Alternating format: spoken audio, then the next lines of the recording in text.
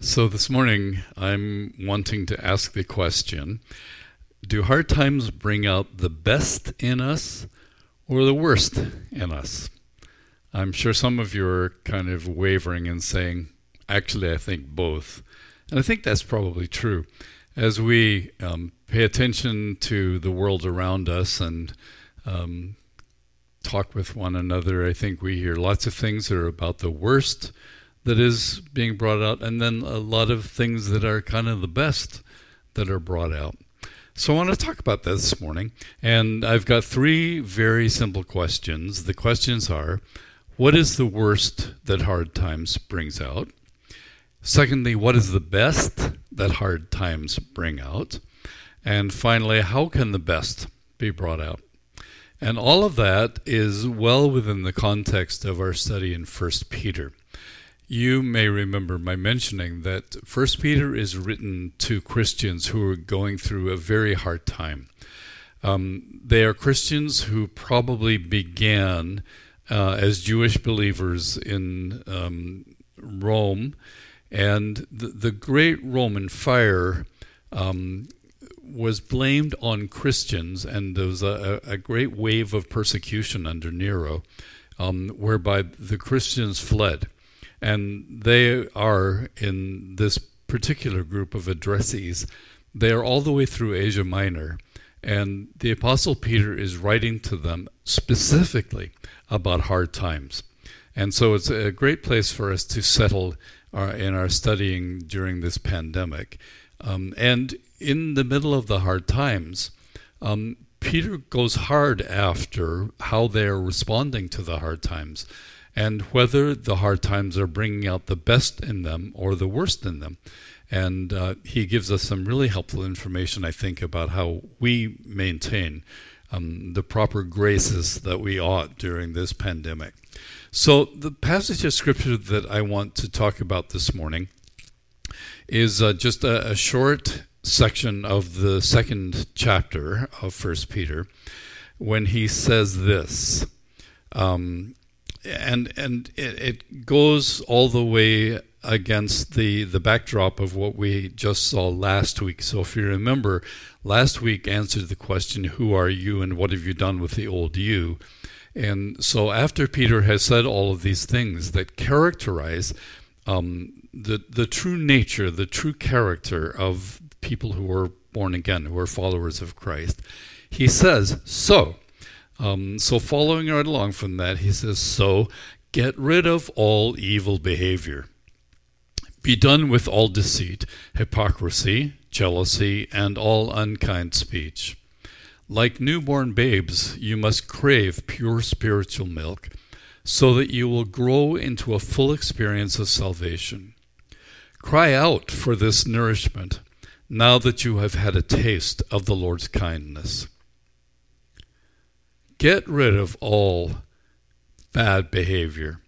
Evil is kind of too strong a word for what the term is that Peter is using. It's just bad behavior. You know, they talk about bad actors, or just people that are just kind of rotten, or behavior that is just kind of rotten.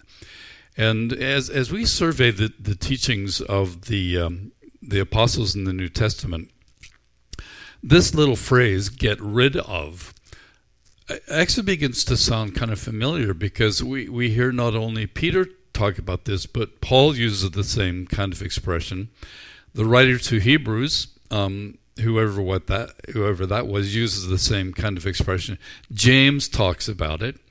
And I did a little study and heard that very expression, get rid of, used several times. Let me just give you a quick run through how they are used. In Ephesians 4, verses 22 and 25, Paul says, put off your old self, put off falsehood, and speak truthfully. It's the very same verb, get rid of. Put off is kind of the literal translation of it, but get rid of is the way we've seen it with the Living Translation here.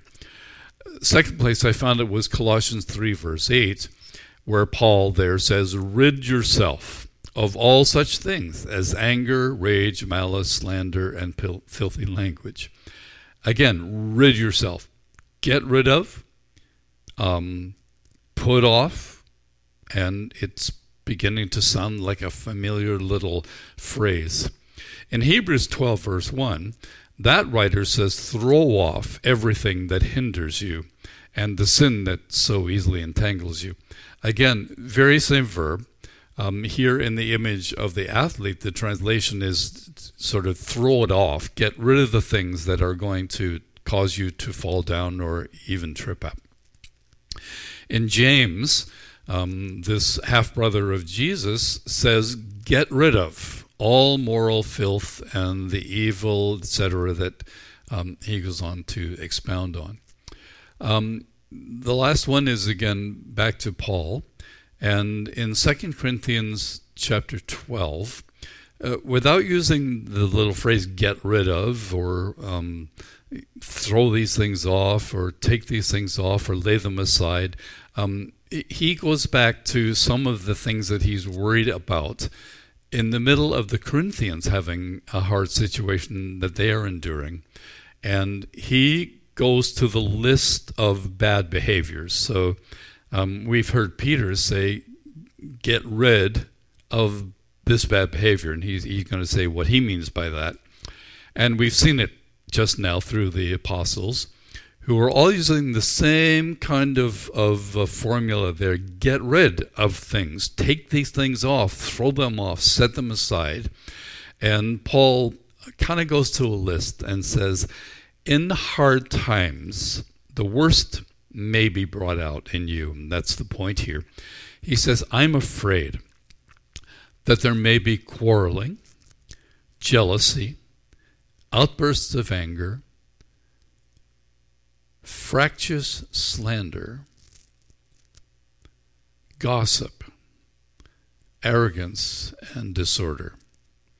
It's actually factious slander. It's probably a proper little slip of the tongue because it becomes fractious. There's something that scholars identify as the New Testament holiness code. The New Testament is, by its very terminology, the new covenant. And so the new covenant is structured as a covenant would be. The old covenant was one version of covenant, and the law, the Decalogue, was the kind of the holiness code that belonged with the old covenant. In the New Testament, we seem to see lists showing up here, there, and everywhere that kind of sound like the Ten Commandments. They're things like what we should do, what we should not do. And so they've been called the Holiness Code. And they very often are prefaced by this little phrase, this little formula that says throw off. And as we look at the list of things that are to be thrown off, and we try to bring these things home to us so that we can ask, so what's showing up here? The worst of behavior or the best of behavior? The lists that constitute the holiness code of the New Testament are almost all to do with relationships. They're almost always about how we relate to one another. And you could go through and just look at the lists through the New Testament, and I think you'll find that the majority of things that we're told to do and not to do have to do with the way that we relate to one another. And so as we are asking the question this morning, what is the worst of behavior that can be brought out in hard times? The worst behavior that can be trotted out during hard times undoubtedly has to do with relationships. Relationships are kind of the proving ground of everything that we are and everything that we have. And pretty much we live in the drama of our relationships with one another. And so it's no surprise that the the holiness code of the New Testament really is about how we relate to one another. And so we're going to come back to what Peter has told us in this part of his exhortation, and we'll just look at his little shopping list about the things that need to be gotten rid of. Get rid of these things. They constitute bad behavior. And the worst of times may in fact bring out bad behavior in these particular respects. I found it helpful to think about these aspects of our behavior towards one another like children. It kind of helps us objectify this and put it someplace over there and say, oh yeah, it's like when kids do this.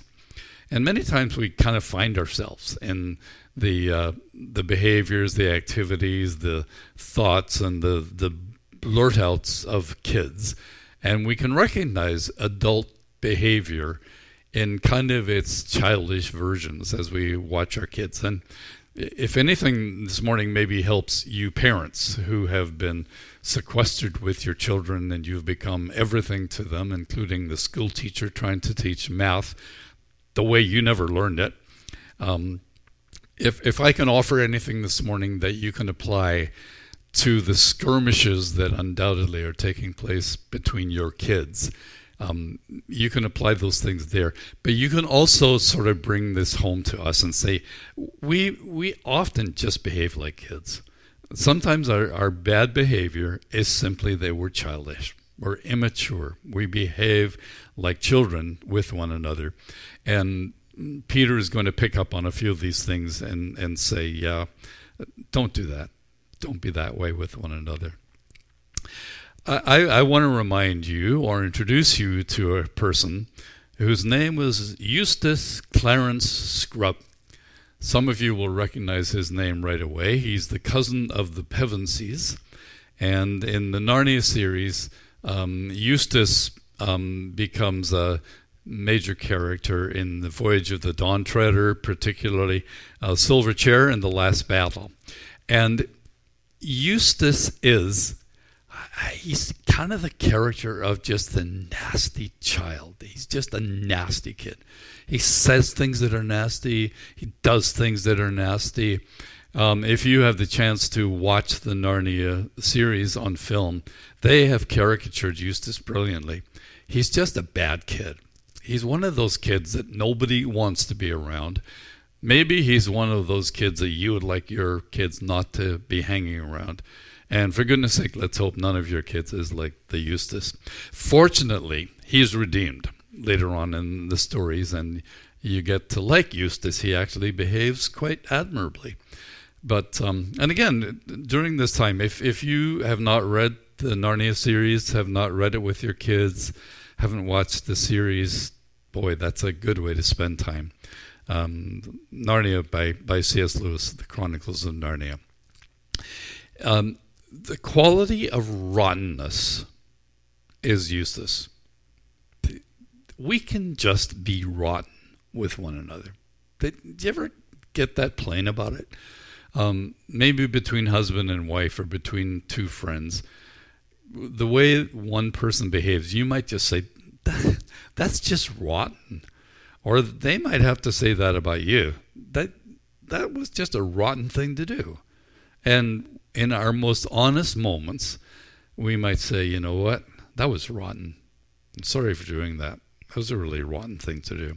So what does this rottenness look like that Peter is afraid about? So here we have these Asia Minor believers. They have been scattered, so their rhythms of life have been changed. The routines of life have been changed in way more significant ways than ours have even yet. They are not at home. They have lost their economic well-being. They have lost their community. They've lost their religious moorings. And in the middle of it all, Peter says, because of who you are, and that's where it all has begun, if you're these kinds of people, even though you're in hard times, get rid of the bad behavior. Get rid of the rottenness And while that difficult circumstance is upon you, take pains to take stock and to maybe do things like, as Dean has mentioned to us, the prayer of examine. Here are the things that Peter says constitute bad behavior. Here's what it's like to be rotten. And when the worst of us comes out in the worst of times, or the most difficult of times, here's what it comes out looking like. It looks like deceit, hypocrisy, jealousy, and all unkind speech. You'll notice the other lists in this kind of holiness code take on their own nuances, but in the middle of distressing times in which everything has been shaken up and you're not sure what is going to come of all of this, Peter says it gets turned around into the way that you treat one another. And the way you treat one another in the worst of times, when the best or the worst of you comes out, is you may act with deceit, hypocrisy, jealousy, and all unkind speech. A quick look at what each of those mean, and I want to really focus on the last one as one that we could definitely sort of get our minds around, say, okay, that is going to change. If it ever is showing up in me, that's going to change. First of all, it's the quality of deceit. It is the word that means guile or craftiness. And again, let's think of children. Let's see children in the playground and kind of caricature these things in the innocence or the lack of innocence among little kids. There's somebody, and when you look at the person, you say, he's not up to any good. Or she has mischief written all over her. It's the guilty look. So the word deceit is kind of treacherous, but the word simply means guile or craftiness. That what you see seems to be a bit of a mask over what's really there. In my life, there have been two people who, more than two, I'm sure, but two that I remember, who are able to look past the look on my face and seem to see into my soul. Those are scary people when you come across them, where you realize that you're sure anyway that somehow or other there's guile written on your face. You look guilty. Sometimes you're not even sure that there's anything to feel guilty about, but you feel guilty. The first one was Annabeth's mom, and that's a frightening thing when you're trying to date somebody and later on get engaged and then get married. Annabeth's mom would look at you and would say things, and you felt like bearing your soul and confessing all the sins you did or didn't do when she would say, children. And then it would go into some sort of exhortation, and she had little Bible verses all over the place, like keep thyself pure in the powder room. And I felt guilty every time she looked at me. I kind of got over it. But I was sure there was that look of guile. And the second person was her pastor, Pastor Bill Sift, who became a great colleague of mine. But when I was dating Annabeth, I would go to her church. And as we were leaving, he would greet people and shake their hands. And when he would take my hand, he held on to it just a little longer than was comfortable. And he would turn his head and look at me and just say, Ian, how are you? And once again, I felt like I was in a confessional and I should tell him everything that I was thinking I shouldn't be thinking. And I don't know what it was, but it was that sense of guile. Peter says, here's the rottenness that begins to travel when hard times get the best of you. bad behavior looks like guile. It looks like you're guilty of something. It looks like there's not a straightforwardness in you. And so maybe honestly, when people look at you and they listen to you, they see what you do, they listen to what you say, they can't trust you. There's a sense that you're guilty, that you're deceitful in some way or another. The second one is one that really matches with that. It's the term hypocrisy. And hypocrisy is often paraphrased in various pieces of literature as being two-faced, that there are two kinds of you. The New Testament in James says that that's not the way we should be. The God that we serve is single-minded.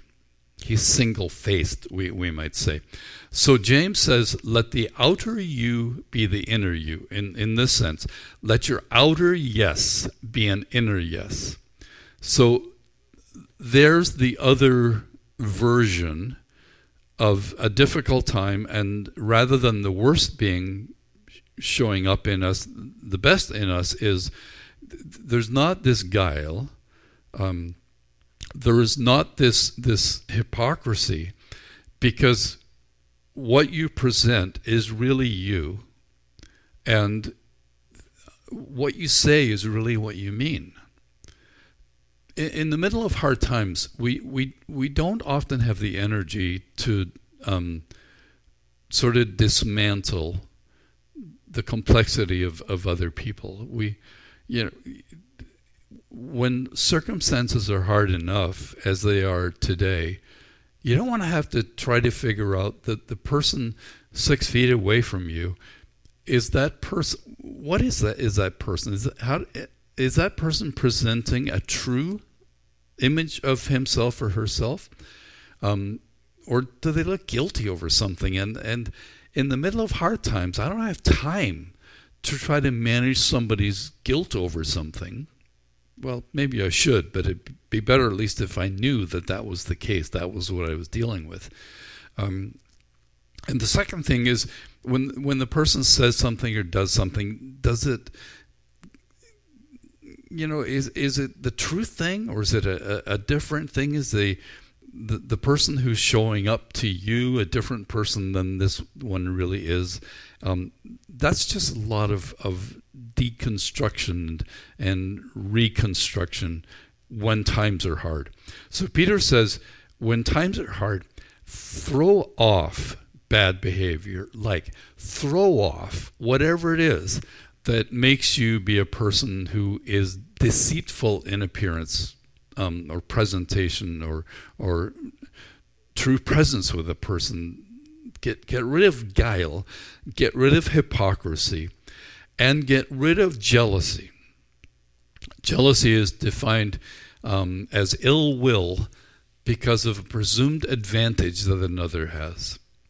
So if in the middle of hard times somebody else seems to have it better than me, unfairly so or even fairly so, Peter says some of the bad behavior that can show up is you just get jealous of one another. So take it again to the playground and see how this works out. Who are the kids at the playground? Who are the ones that just look like they're up to something? Who are the ones that look like they're pretending, they're play acting or whatever? Who are the ones that are kind of jealously scrambling for the things that you have, or maybe even strangely disappearing with something that was yours because they've been moved by jealousy to take that thing? In those childish little ways, we find ourselves mirrored, particularly in the middle of hard times. And so Peter says, get rid of these things. Just get rid of them. And the theology behind getting rid of is the theology that says, because that's not who you are anyway. If you are in Christ, you're a new creation, we saw last week. The old has gone, the new has come. So get rid of stuff that belonged to the old you, to the old creation. I said I'd like to end up with the last one of these. It is this one. Get rid of all unkind speech. Some other versions call it slander of every kind. It's truly unkind speech. It's saying unkind things, usually in the context of telling something about somebody else. It's saying things that are unkind about one another. And again, I don't know what the pathology of this is. Why is it that in hard times there's something to be gained by dissing somebody else or trash talking somebody else or speaking poorly of somebody else? I don't know what there is to be gained, but we do find ourselves doing that, don't we? In a hard time, we will turn on people. It happens in sports, right? The rugby team down the street just wrecked your team. And so what do? Well, you just got to pick on. It's because they're dirty players, right? Whatever it is. It's just, turning on one another in the middle of difficult times can be a very human sort of thing to do. But Peter says, if you are in fact born again, and you've been born again of this incorruptible seed of the Word of God, all of the mystical meaning of all of that, Peter says, for goodness sake, get rid of bad behavior. And the epitome of this bad behavior is actually turning on one another and trash talking one another. I came across something several years ago. They call it the fundamental attribution of error.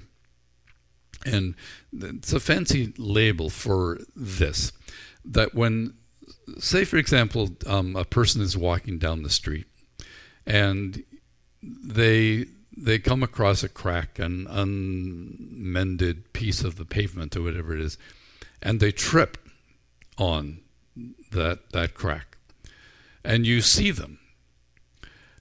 Okay, there's the first scenario. The second scenario is that you walk down the very same piece of pavement and you trip on the same crack in the pavement. When you see the person walking down there who trips, you say, she is really clumsy. When you trip, you say, why don't they fix these things? So I attribute to somebody else something that is deemed a lower kind of standard than mine, or judges differently in a worse way than me. So it's not my fault that I tripped. It's because they didn't fix the crack. But she's clumsy. We get that way in many situations in life, and the harder situations are, the more we're inclined to kind of dodge to these kinds of things as we get involved in bad behavior characterized as bad language that we use about one another, not curse words or swear words, but just saying things about one another that demote them in people's opinion. So she's clumsy. That's why she tripped. How do you deal with that? If you're a person who tends to criticize, if you're a person who tends to think more poorly of others than you ought, or maybe you say, well, I think I just am discerning. I see, that I see past the facade and all of that. Peter says, it doesn't matter. Get rid of this bad behavior, including slandering one another, including trash talking one another, including choosing the version of that person's behavior that shows him in a lesser light than you could. How do we check that? We talk a lot about the kingdom coming, and we've been singing about that, praying about that. the kingdom coming. We talk about the version of a situation that is a kingdom version. I would encourage you to think about the kingdom version of every way in which you might be inclined to criticize somebody. Rather than say, he's like this or she's like this, imagine the kingdom version of what you view or judge to be a deficiency. And speak into that. When you talk about him or talk about her, talk about the kingdom version that you see emerging. And every time you see it emerging, say, I really appreciate how I see her doing this. There was a time when I think she maybe wasn't so much like that, but now she's changing and she's becoming a lovely person in this respect, as though it were up to you to judge anyway. But the point is, don't drift into the worst possible description. Drift into the best possible, kingdom possible description of someone. And be careful not to be guilty of this kind of poor use of the tongue. Go a little bit farther, and we find ourselves asking the second question, which is, what is the best that hard times bring out? And the best that hard times bring out is from the first chapter of Peter that we saw last week. It very simply, plainly, understandably says, so now you must show sincere love to each other as brothers and sisters. Love each other deeply with all your heart. That's the best that is brought out by the worst of situations. The best that is brought out by the most difficult of situations. The best that is brought out in hard times. Think of ways, look for ways, practice ways of showing love.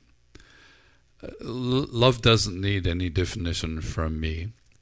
Love is, in this context, kind of the opposite, the exact opposite of what Peter has said. Get rid of this stuff. Get rid of the mixed you and become the single-minded, single-purposed, single-hearted you.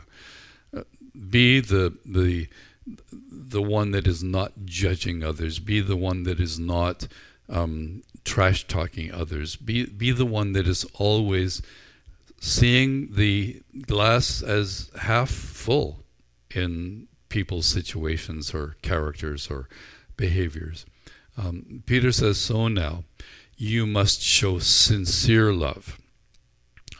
We talked about the idea that Peter was encouraging us to love one another with outstretched hands, with hands that are saying, look, I'm coming to you.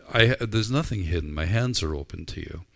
I'm not pretending anything. I'm not, it's honestly, I want to show love and care, and I want to speak well of you. I want to speak well to you.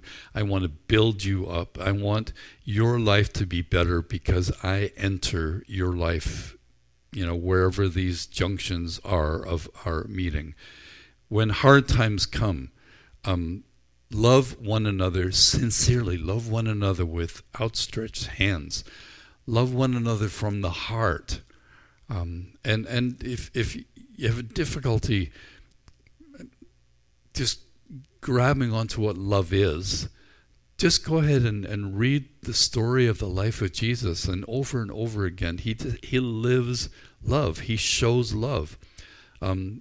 No one leaves his presence without knowing the profound effect of his love. Even the truth speaking that he does is spoken in love and in gentleness, with sincerity. How can that best be brought out? So, what is the worst that hard times bring out? Well, yeah, hard times can bring out bad behavior. What's the best? that hard times bring out love. I've been watching some of the things that have been brought out by this hard time, and they're just fun to watch. I've been watching the chalking on the sidewalk and the lovely things that are being chalked on the sidewalk. There's someone not far from us who has found all kinds of wise sayings, pithy sayings, and it's just lovely to walk past and to be encouraged, to be loved by the words that are spoken in the middle of hard times. I love all of the signs that there are along the way to first responders and to frontline workers, to people who, even in the precarious times and environments, they do the menial jobs that need to be done. It's just, I think love is coming out, and it's wonderful to see that the human heart can surface. When we experience the love of God, we become people who should overflow with deep, profound kindness to one another and to the world around us. And when we try to just meditate on how that can be maximized, how it can overflow in our lives, Peter goes on to tell us that. He says, just after he has talked about getting rid of all of these things, he says, "You've had a taste of God. Now, like infants at the breast, drink deep of God's pure kindness. Then you'll grow up mature and whole in God." You've had a taste. That's reminiscent of the Psalms. Psalm 34 says, "Oh, taste and see that the Lord is good." First Peter finds its setting in the whole story of the Bible, which is the story of the gospel. And I'm looking forward to working that through when we get to questions about is it the end of the world as we know it? And we go back and start at the beginning and work towards the end, and find that the whole story of the Bible is the story of Jesus. It's the story of the goodness of God.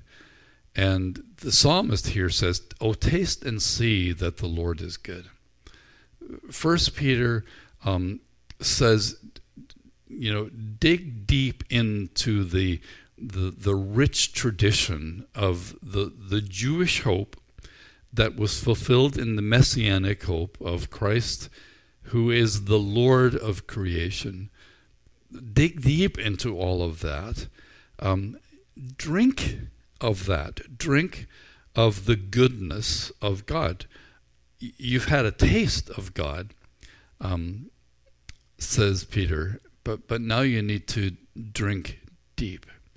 Oh, taste and see that the Lord is good. Long for his goodness. Drink deep of God's pure kindness. He uses a term here that means desire, epithumia, and it's a term that might sort of be the bookcase to the desire problems that Peter has just talked about. So he says, get rid of the bad desires that you have. Get rid of the things that you're driven towards and maybe seemingly compelled towards, even against your will at times, where you end up being, a mixed person and even saying nasty things. Get rid of that, and the mirror on the other end of that is, don't wish for people to be demoted or defeated. Wish instead for all the good things. Long for the good things.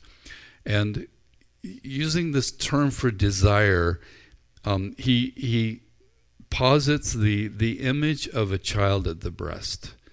And it is the most beautiful and simple human depiction of an eager desire.